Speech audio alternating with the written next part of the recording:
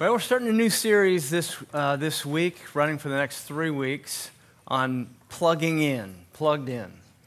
What makes a church worth plugging into? I mean, why did you get up this morning instead of sleeping in? Why be here rather than the golf course? Why spend time with each other and reflecting on the scriptures rather than just simply reading the New York Times and having another cup of coffee in the quiet of your own home? Why do we stack these bricks on these corners? Why do we invest generation to generation? What makes our church purposeful? What's worth plugging into? Let me tell you a quick story about an old curmudgeon, a guy who was in the church for many, many years but didn't really embrace or internalize the purpose of the church. He was interacting with a woman who really annoyed him, who was always talking about how that she had encounters with God that he didn't, that she had a sense of his presence in her life, and that she recognized that he could speak into her life in the quiet of her heart. And he decided he'd test this out and said, well, you know what, the next time that you have one of these quiet times with God, why don't you ask him for me what I did so wrong when I was 25. Now, see, this guy had been wrestling with something horrible he had done when he was in his mid-20s. And he had never really fully embraced his own forgiveness. He had never really forgiven himself. He'd never really let go of it. And it was part of why he was so bitter, was he was carrying around this unforgiveness. And he said, yeah, why don't you ask God what I did when I was 25. And the next week, he ran into her again. He said, well, did you ask him? And she said, yes, I did. He said, well, what did he say? She said, he said, I can't remember. That's kind of the heart of what we're about here. Reconciliation by forgiveness. That relationships are restored. That relationships are healed. That the heart of the universe is a person. The person of God. The personhood of God. And that he is able to restore us to a right relationship with him. So what does it take then to walk that out? What does it take to walk out the reconciliation of humankind to God? What does it take to walk out reconciliation person to person? What does it take to be a church of purpose, a church on purpose, a church that has a heart of reconciliation? Let's take that question into 2 Corinthians chapter 5. Would you join with me by following along in your own Bibles? I encourage you this fall, if you don't have an English Standard Version Bible, then we'll be glad to supply you with one. I'd encourage you to bring your Bible and to study along with me as I read. Starting with verse 11. 2 Corinthians 5, starting with verse 11. Hear God's word this morning. Therefore, knowing the fear of the Lord, we persuade others. But what we are is known to God, and I hope it is known also to your conscience. We are not commending ourselves to you again, but giving you cause to boast about us, so that you may be able to answer those who boast about outward appearance and not about what is in the heart. For if we are beside ourselves, in a way he's saying, if we're kind of out of our minds or foolish, it is for God. If we're in our right mind, it's for you. For the love of Christ controls us, because we have concluded this, that one has died for all, therefore all have died. And he died for all, that those who live might no longer live for themselves, but for him who for their sake died and was raised. From now on, therefore, we regard no one according to the flesh, even though we once regarded Christ according to the flesh. We regard him thus no longer. Therefore, if anyone is in Christ, he is a new creation. The old has passed away. Behold, the new has come. All this is from God, who, through Christ, reconciled us to himself and gave us the ministry of reconciliation. That is, in Christ, God was reconciling the world to himself, not counting their trespasses against them, and entrusting to us the message of reconciliation. Therefore, we are ambassadors for Christ, God making his appeal through us. We implore you, on behalf of Christ, be reconciled to God. Let's pray together. Holy God, would you bless us now through your word, not only that we would understand it with our heads, but receive it with our hearts, that we may live it with our hands and our feet. In Jesus' name, amen. So for some of you, what makes church meaningful or purposeful is, coming here and getting sort of your batteries recharged for a draining week. For some of you, it's music. For others, it may be your small group or your Sunday school class. For some of you, it's the network of relationships. It's the social affiliation that gives you a sense of place and purpose. What makes church at the heart of it, the foundation of it, what makes it purposeful? It's reconciliation. It's a ministry of reconciliation. It's an experience of forgiveness that so affects you that your life has changed. You have a change of heart. You regard yourself no longer from a worldly point of view and others from a worldly point of view. It's reconciliation between us and God, and therefore between us and each other. So what does it look like to walk that out? How do we champion reconciliation to make sure that what we're about here at First Presbyterian Church is something truly enduring and purposeful? Well, a couple of different ways. First, we champion orthodoxy, and second, we champion community. Now, that may not seem very exciting to you. Now, if I'm sitting there listening, I'm like, okay, now he's told me about reconciliation, and now he wants to talk about orthodoxy. I'm not sure what does that mean? And that word seems kind of, maybe I'll go to sleep now.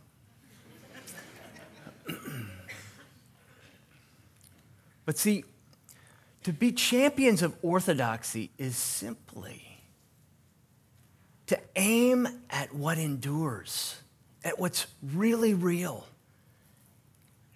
To champion orthodoxy is to say there is a truth, there is a God, and we don't make him in our image. He's made us in his image, and so we need to be champions of the message of the gospel that originally came to the disciples, so that what we're speaking and living and orienting our life around endures. Isn't just the order of the day, the esprit de la corps, or just the cause that happens to be getting traction in our day and age. But we're orienting life around a sure foundation. That's what it means to have orthodoxy, straight teaching, straight opinions, orthodoxy, straight word. And so we need to orient our life around what endures. It makes me think of this funny little story that Ravi Zacharias, an apologist, he travels around the world and speaks to college students. He speaks into this day and age of pluralism and postmodernism, of this unsettled sense of, is there any truth out there? Is there really something that is enduring? And he was at Ohio State University, and his host was driving him past the Wexler Center for the Arts. And he said, this is the country's first postmodern building. Its architecture is postmodern. And Ravi said, well, what does that mean? He said, well, if you were to go inside and tour around, you would see hallways that just led to nowhere and staircases that were just sort of hanging there in the middle of the air, not really accessible and not really going anywhere.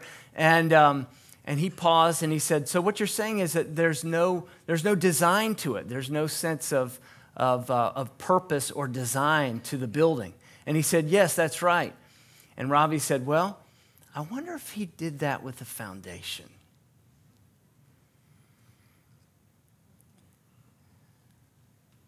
Now imagine that. You're walking through the Wexler Center of Performing Arts, and you begin to think, maybe the architect did do this with the foundation. Would you stay for the show? You see, there is an order to things, and we know it. We know it at certain layers, and we accept it. We assume, and we hope that all of these cinder blocks are stacked straight and that they're grounded on something that's firm enough to support the roof. We know on certain levels that there's an order to things, and that when we line up with the design of things, that there is a peace and a human flourishing. Let's see what we're recognizing here in 2 Corinthians, or what Paul is saying here is that the heart of the universe is a person, and to get our loves in order, to, in other words, as Augustine said, that really our problem is disordered love. And to get our loves in order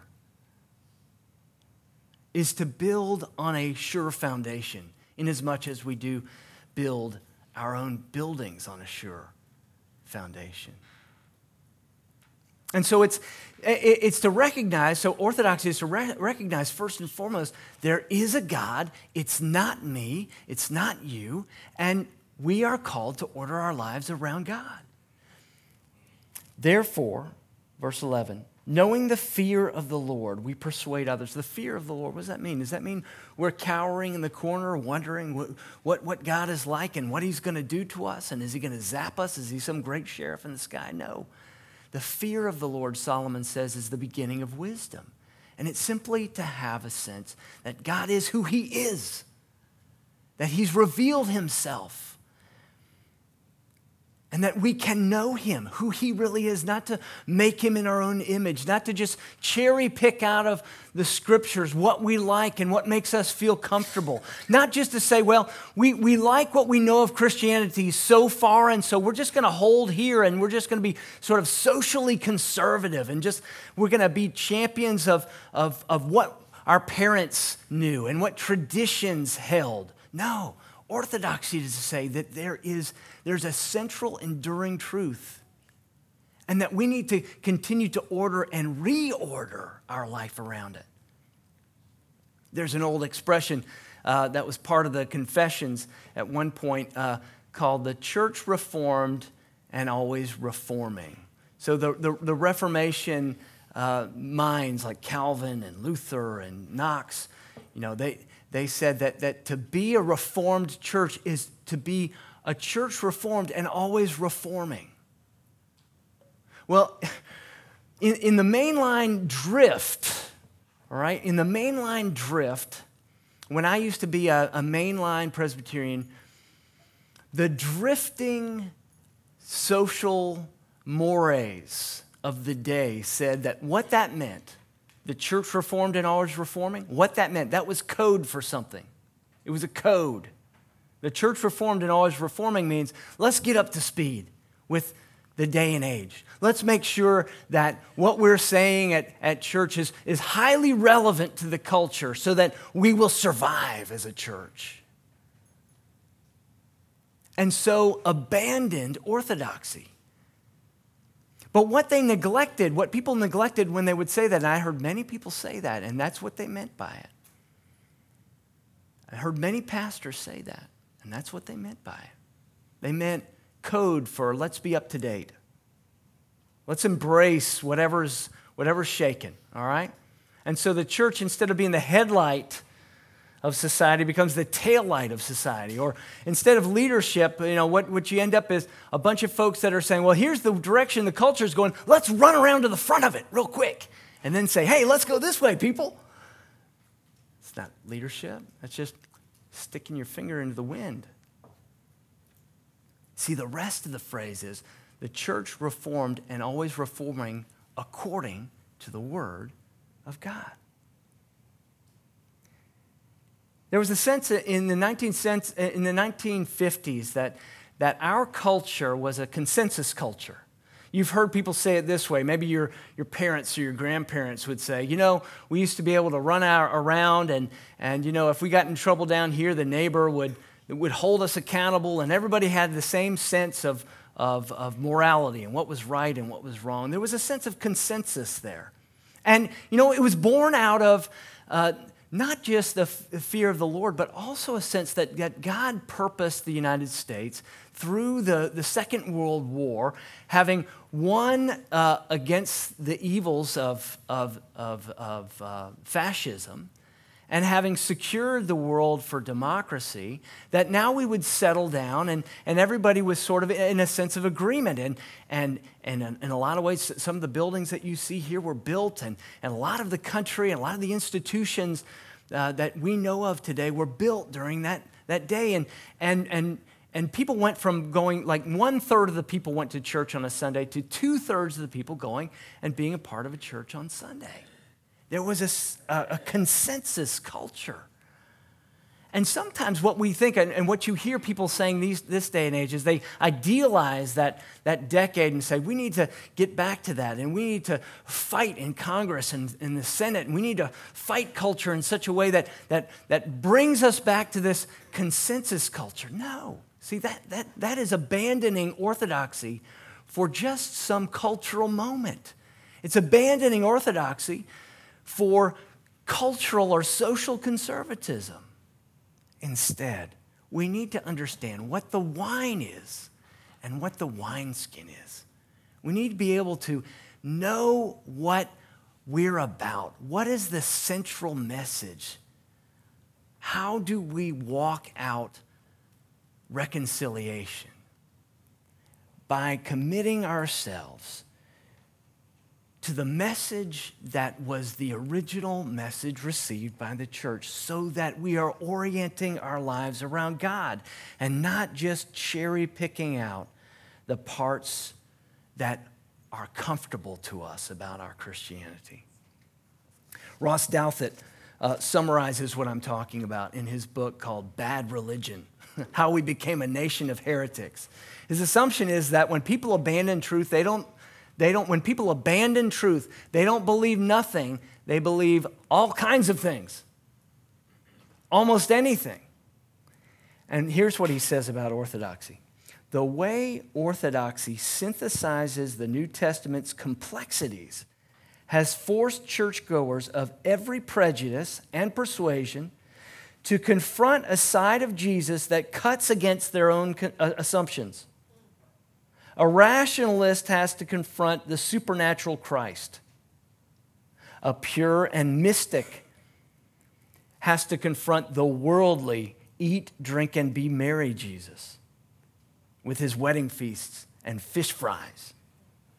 A Reagan conservative has to confront the Jesus who railed against the rich. A post-sexual revolution liberal has to deal with the Jesus who had us think more clearly about what we're doing with our mind's eye. There's something to please almost everyone in orthodoxy, but also something to challenge everyone as well. If we're going to be a church on purpose, a purposeful church, we need to understand what it means to cut straight the Word of God. 2 Timothy 3:15. Cut straight the word of truth. That cutting straight is like a surgeon's knife.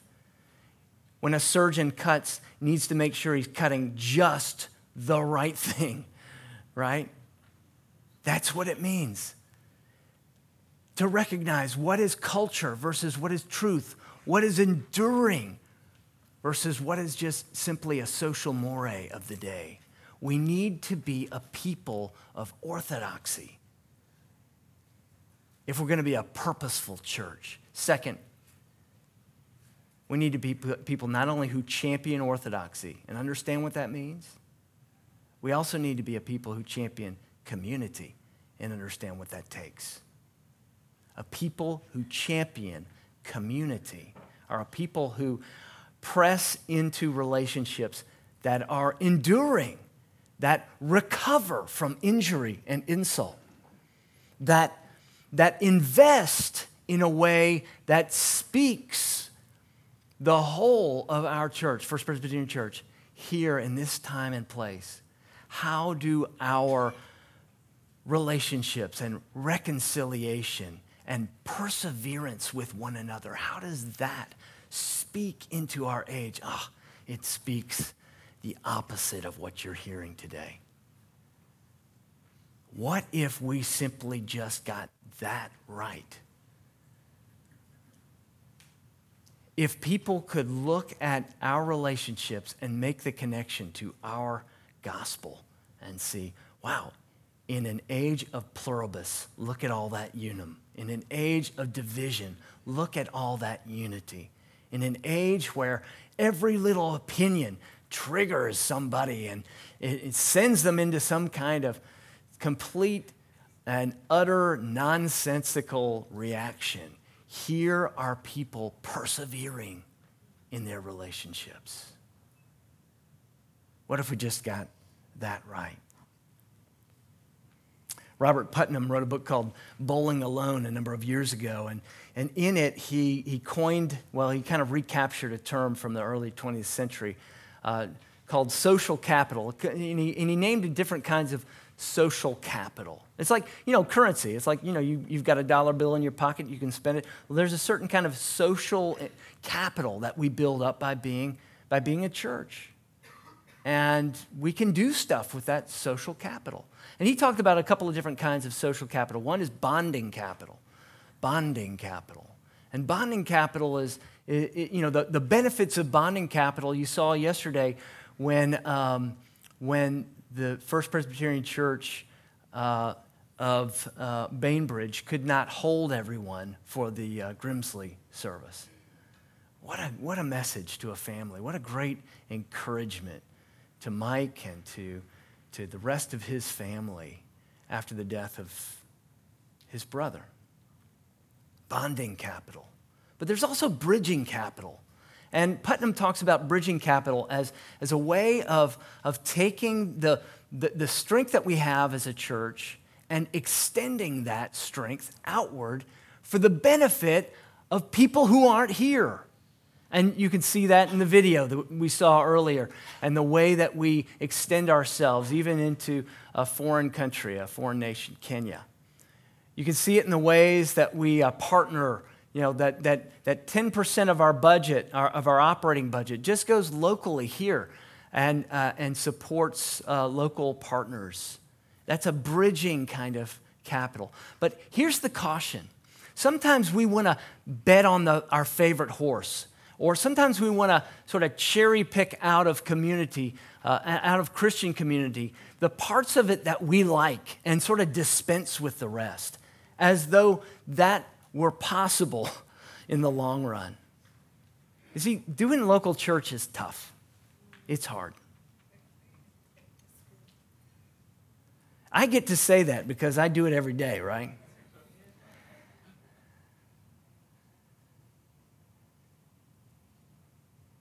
It is a difficult thing to be in the middle of all these relationships. It's also a privilege, don't get me wrong. But what I'm saying to you is that everyone needs to take a finger and put it under the table and lift, We need everybody. If this place is going to really hum the way it could hum, then everyone has to be involved in it. Everyone has to be involved in it in a way that says, this is the trunk of the tree. And maybe we've got some amazing parachurch organizations that we love and we want to invest in, but we have to recognize those are branches. And if you do away with the trunk, or if you weaken the trunk, the branches will wither. And sometimes I get the feeling that some of us just really like this particular specialty over here. And so we're just going to, you know what, we're just going to sort of circumvent the church and we're just going to invest ourselves over here. That thing over there wouldn't exist without the trunk. Now, I love our partners, and I have been a part of parachurch organizations, and I personally support, over and above what we give to this church, I personally support certain parachurch organizations too, but over and above. In terms of time and energy that I put into it, in terms of checks that I write. Because why? Because those branches wouldn't exist without the local church. One of the, you know, and I was courted for a couple of different ministries outside of the local church. And I was very tempted to be a part of those. And that would have been fine, but I wasn't called to that. I was called to come back to the place where I felt like the institution was sort of getting crusty. I mean, I thought the local church was really getting crusty, and I was bored growing up in church. And I was annoyed with a lot of what we were doing. And so much of it was not because there was something wrong with what was going on, but because I needed to grow up. I needed to grow into some of what was going on. I needed to develop ears to hear and eyes to see. I needed to stop thinking that it was all about me getting some sort of particular warm fuzzies that Sunday. And recognizing that we're going somewhere together. And it requires a certain set of eyes to see one another no longer from a worldly point of view, to see that we're called to be ambassadors, that we actually have a citizenship in the kingdom of God, but we're living out life here. It's like if you go to a foreign country and you're an expatriate and they've asked you to bring your expertise to help them do something in that land, you are actually a citizen of some other country and you're living out your days in a foreign land. That's what it takes to develop the kind of community that we're capable of, to see one another as citizens of the kingdom of God. No longer seeing the old person, no longer just saying, you know what, I know that person has made a mistake and, you know, that's just who they are and they're always going to be that way. No, to have hopeful lenses when we look at each other. To recognize that we all are somewhere along the way.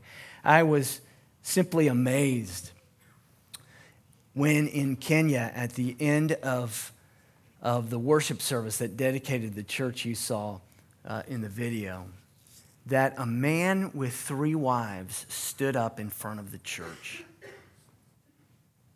Yeah, you heard me right. A man with 3 wives stood up in front of the church. He looked really tired, first of all.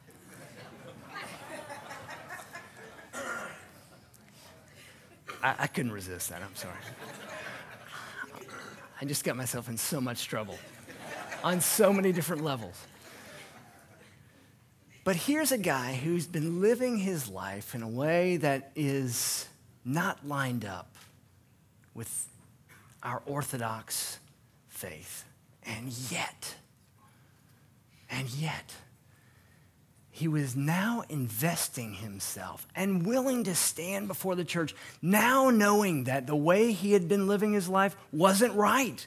He knew it, they knew it, and yet he stood up because he was the one who gave the land for the church. And he was the one who wrote the first check for ministry in that church. He was somewhere along the way. He wasn't going to fix all the things that he had broken. He wasn't called necessarily to fix all of that before he got started. And so that's what I want to say to you this morning. What are you waiting for? What are you waiting for to have a purposeful investment in this place? Are you waiting to get it 100%? Not going to happen. We're all somewhere between 0 and 100%. I want to invite you over the next few weeks to consider your church. Your church. What's it going to take for you to be champions of orthodoxy and community this year? Let's pray together. Holy God, and we thank you for the ways that you have shown yourself to be faithful in the past and the ways that you present yourself to us again and again, even tangibly on this table. And so we pray that as we receive from this bread and from this cup, that we might experience a magnificent exchange of our sin for your righteousness. In Jesus' name, amen.